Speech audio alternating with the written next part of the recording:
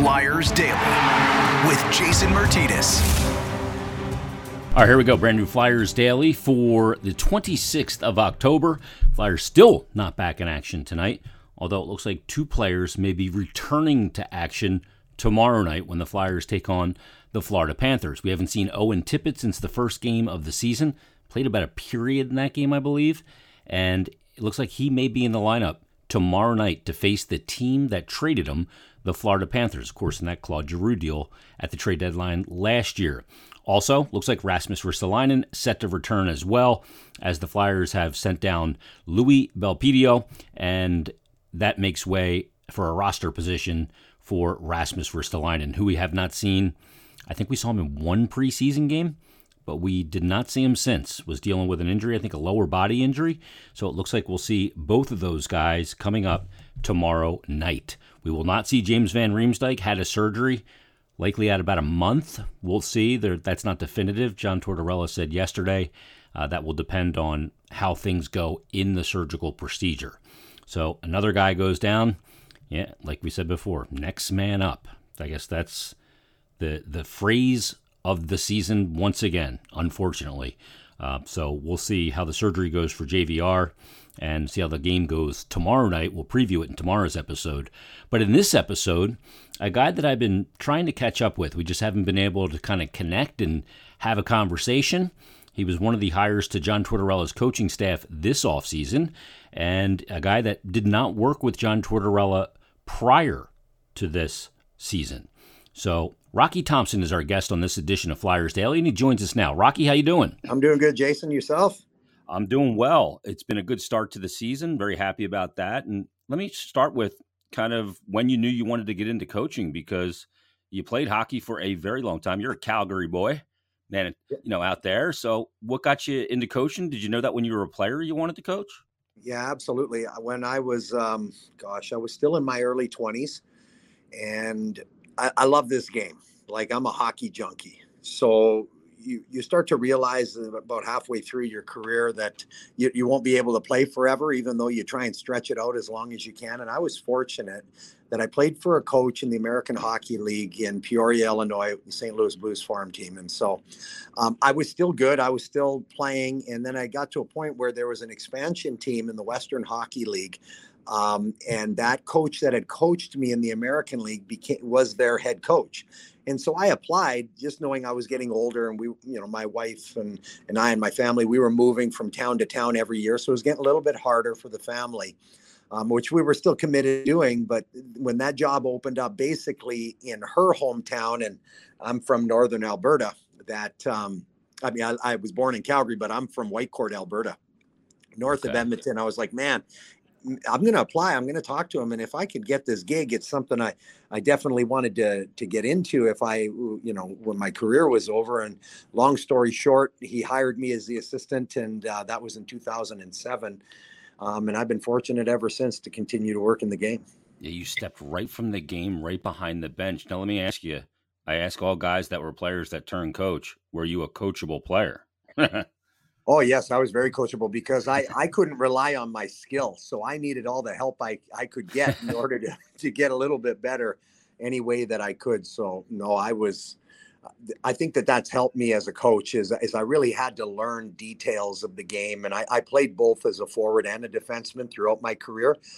And those situations, I think, helped me when you teach fundamentals. And again, because I wasn't a gifted skater, I didn't have great hands, that those simple little things really allowed me to be much more effective as a player.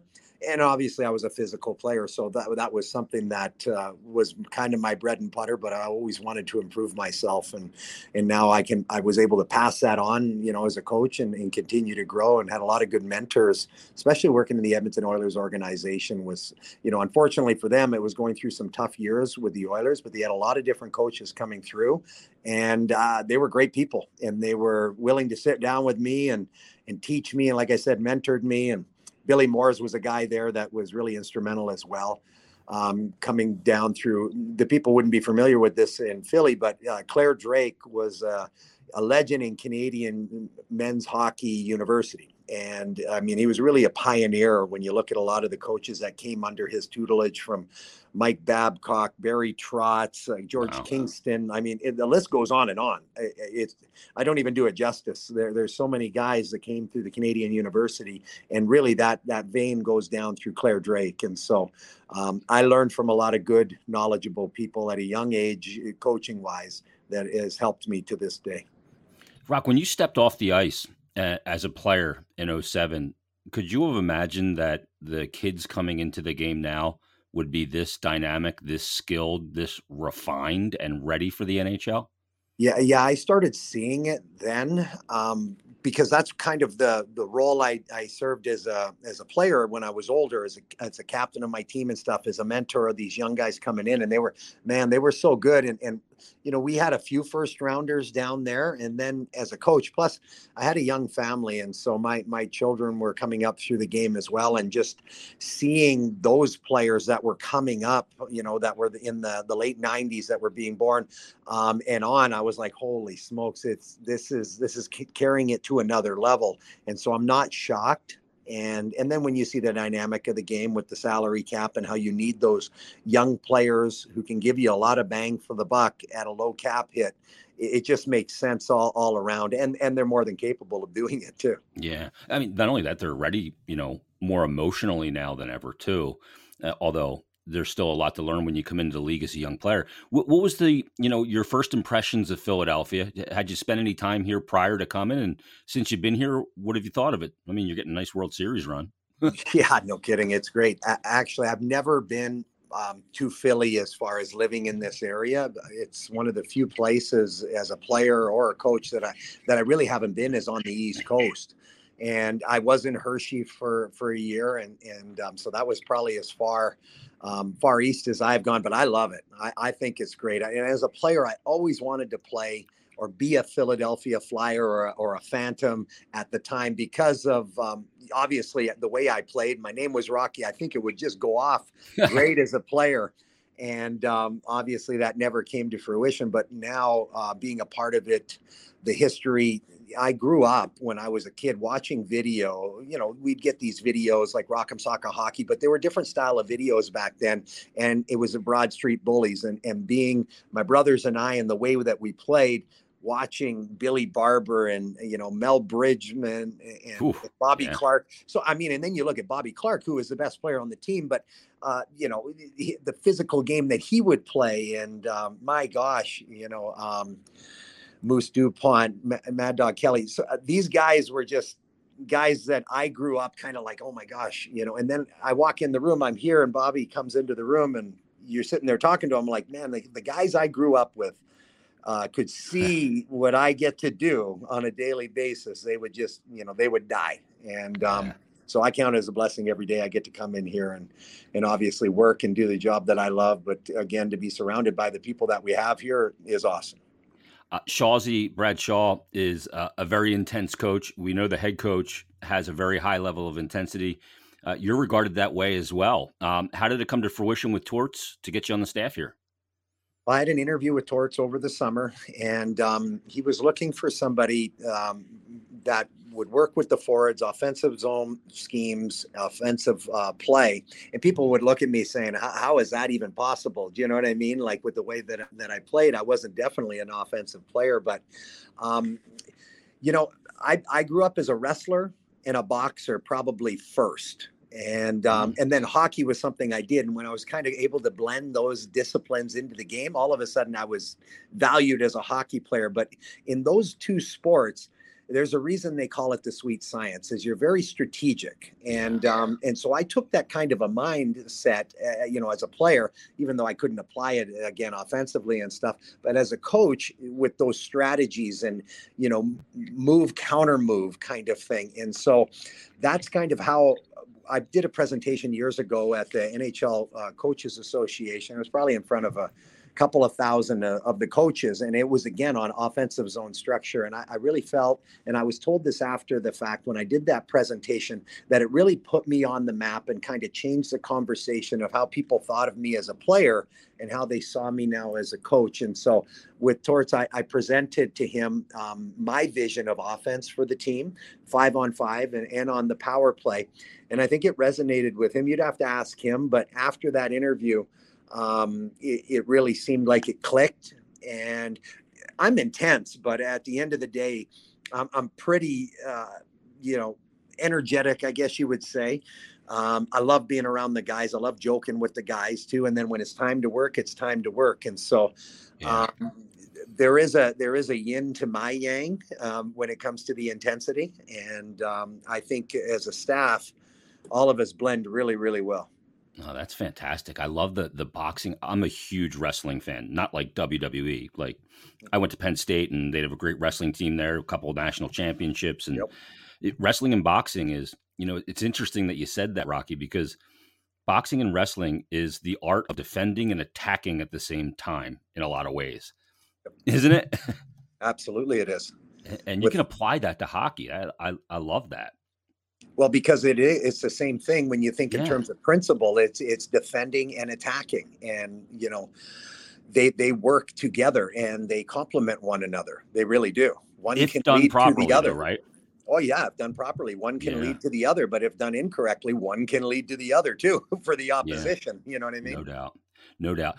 What have you seen so far? Your power play clicks in the first 4 games. Didn't click in the last 2, but it's definitely a different look power play than we've seen here the last couple of years, where a lot was run off the half wall with Giroux.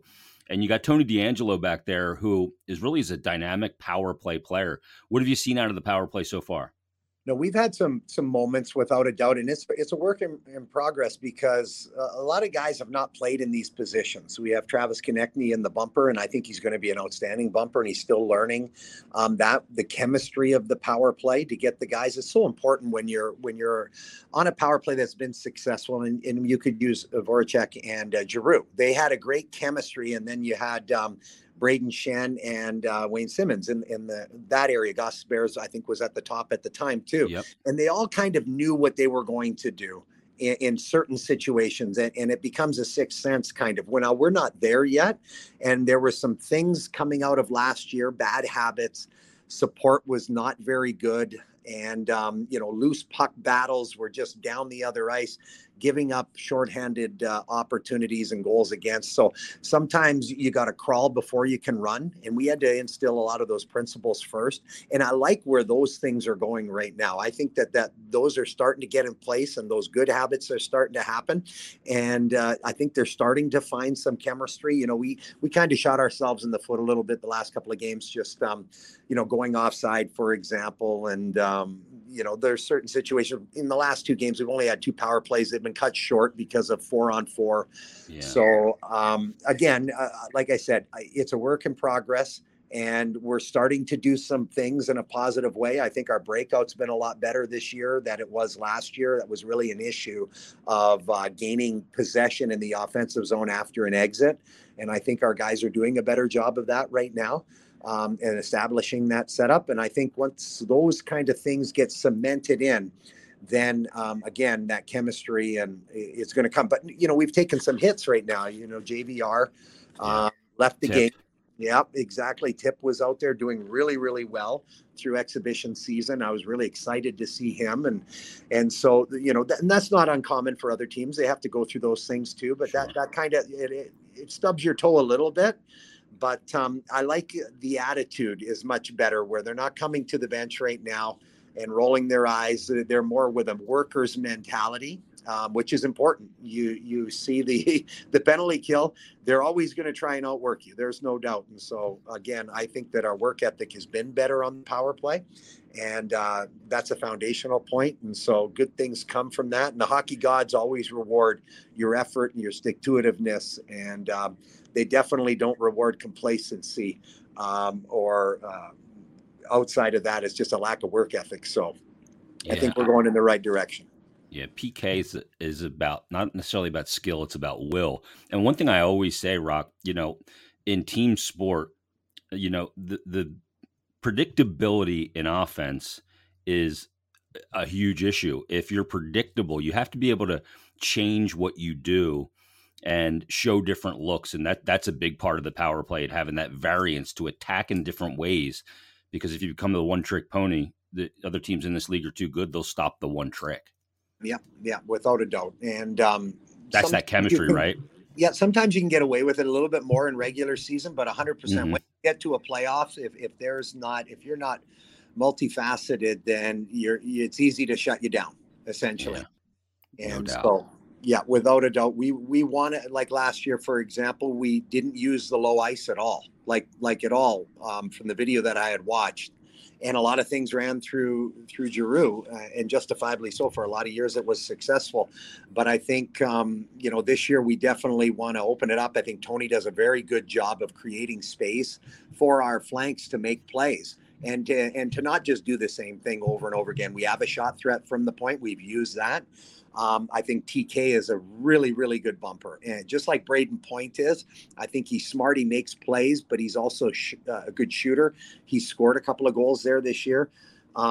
He's missed a couple that were, he could definitely have more. So it's going in the right direction, and I'm happy where it is. But again, it's a process, and we're going to have some good times, and we're going to have some bad times, and we got to stick to the plan. Rock, I've been around this game. I'm 50 years old, and since I can remember, and I don't know that I saw something in a preseason game on a 5-on-3 that you guys did, and it looked like you were running your 5-on-3 from two guys below the goal line. Now, I will tell you, as a goaltender, that's hell, because you got your back to what's in front of you, and you ended up getting a pass out into the slot for a one-time goal. And the 5-on-3, is that something we could see, playing, low to high plays from behind down below the goal line? Yep, there we do run a couple of set plays, and so again, there's a structure to it, and so what you saw there was a play that we were trying to do, and Tony ended up scoring a goal in that. Yeah, bingo. Again, teams pre-scout you, so that can become something that you can, teams can pre-scout it and kind of thwart at the same breath. So we have other plays that we'll run as well that may look similar. But definitely that is a situation that we try to do, because you're right. It does make the goalie play deep, and then it's hard for them to get out and get square on the angle. Like you said, it's difficult for them. But there's other things that we're going to be doing for sure. But at the end of the day, we do got to get pucks to the net. And we do have a couple of sets depending on what the way another team may kill on a 5-on-3. So hopefully we get more of them, because then we can see a few of those plays again. Yeah, there's so many options when the goalie's looking behind the goal line. He's not sure where guys are moving. He's taking peeks, but so much can change so quickly, and there's a lot of variables at where that puck can go. I mean, you could have come out to D'Angelo there, and he could have gone cross ice. Yep. He could have gone back door to somebody or one-timed it. So the goalie's got a lot to consider in that situation. Let me ask you about Morgan Frost, because he's a dynamic talent, Rock. He's piled up points in the OHL, the AHL as well. He's trying to find his footing in the NHL this year with a lot of opportunity in front of him. What have you seen out of Frosty?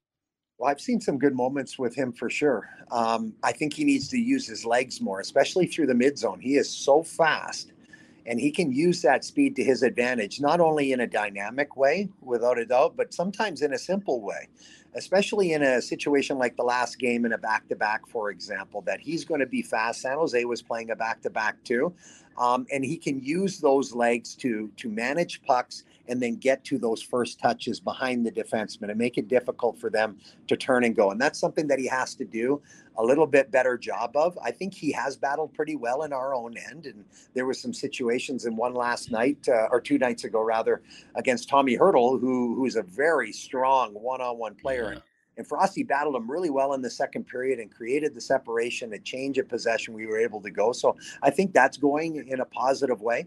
And now up ice, we need him to be first to the puck a lot of the time and to get and win those battles down low. And then when he gets down low, again, he's going to play against some big, strong defensemen. that he won't be able to out-muscle, but he can outspeed them. He can cut back, misdirection on those plays. So those are areas of his game that has to grow in the offensive zone, because what he's going to do is create space for himself. He'll help create space for his line mates. And then the skill that he has, we're going to start to see that. And I coached against Frosty when I was in the OHL. I was a head coach, and he was in Sault Ste. Marie. And he was fast, and he was hard to defend. And he has that ability to do that. He just needs to again, like I said, get into those trenches and then get out of the trench before he gets bogged down. And then the plays won't die there. Yeah, it's when you have that speed too, you don't always have to go full bore, because you can set a guy up by not, if you're always going 100 miles an hour, they can gap you. But if you can use that speed, turn it on and off at the appropriate times, you can really take advantage of some guys. Let me ask you about one more player, and I'm going to let you go. But Noah Cates comes up. He's primarily been a winger for most of his career, but Rock, he is you can tell he's the son of a coach. I mean, the detail in all zones with him is almost beyond his years at this point. Really good in the neutral zone, knows when to attack and pressure, on the offensive end, in the D zone, all of those things. But he's in the middle now. What kind of challenges does that kind of bring onto Noah's plate? Because there's a lot more responsibility, in particular in that D zone below the dots. Well, the first thing would be the face-offs, and that's something that, because if you're not strong in the circle, you have to start without the puck, in the prime parts of your shift when you still got a full gas tank. So that is something that, he obviously is going to have to work on to get better in that, but he will, because, like you said, he's so smart with hockey sense, and he's one of the few players that I coach that you can make a verbal correction to him, and he can do that visually in his own mind and apply it on the ice. A lot of players have to see the video, or they need you to draw it out, but very few players, you can just verbally say what they did. They can retrace it in their mind, what you're talking about, know exactly what it is, and go out and apply it. So that really makes his makes him coachable, but really his learning curve is quite fast because of the ability to do that. And so sometimes he can do it in real time. Next shift, he can go out there and apply that. And so I don't see a lot of negative things in the details of his game from the middle ice, because he's so responsible in those areas of his game. So I think when he plays there, it does limit his offense a little bit. Yeah. And he's played college. So I think the season with college players that I've worked with in the past, it's always hard once you get into November, because that kind of becomes hard for them, where they're not used to playing so many games in such a short period of time. Now, he has such a great work ethic, and he's so well prepared physically that he might be able to push through that a little quicker than some other players that we've had. But that'll be interesting to see the grind and how it wears on him moving forward, especially at the center position, because I think it's the hardest position in the game. Outside of goaltending. But from a skater's position, you have so much responsibility. Typically, you're back in your own end a little bit more than the other forwards are, even though in our coverage, anybody could end up being our low forward. The centermen typically end up there more than the wingers do. And so, but he's done a good job. I mean, he's done a really good job. Yeah, I imagine he's one of those guys that is a treat to coach because of all those reasons you just laid out. And you can tell there was a lot of great car rides with his dad, talking about the details of the game, which I always say you can see a coach's kid on the ice at any level. You can see the detail in their game, right side of the puck, in all zones, those kind of things. Rock, welcome to Philadelphia, man. I really appreciate the time today.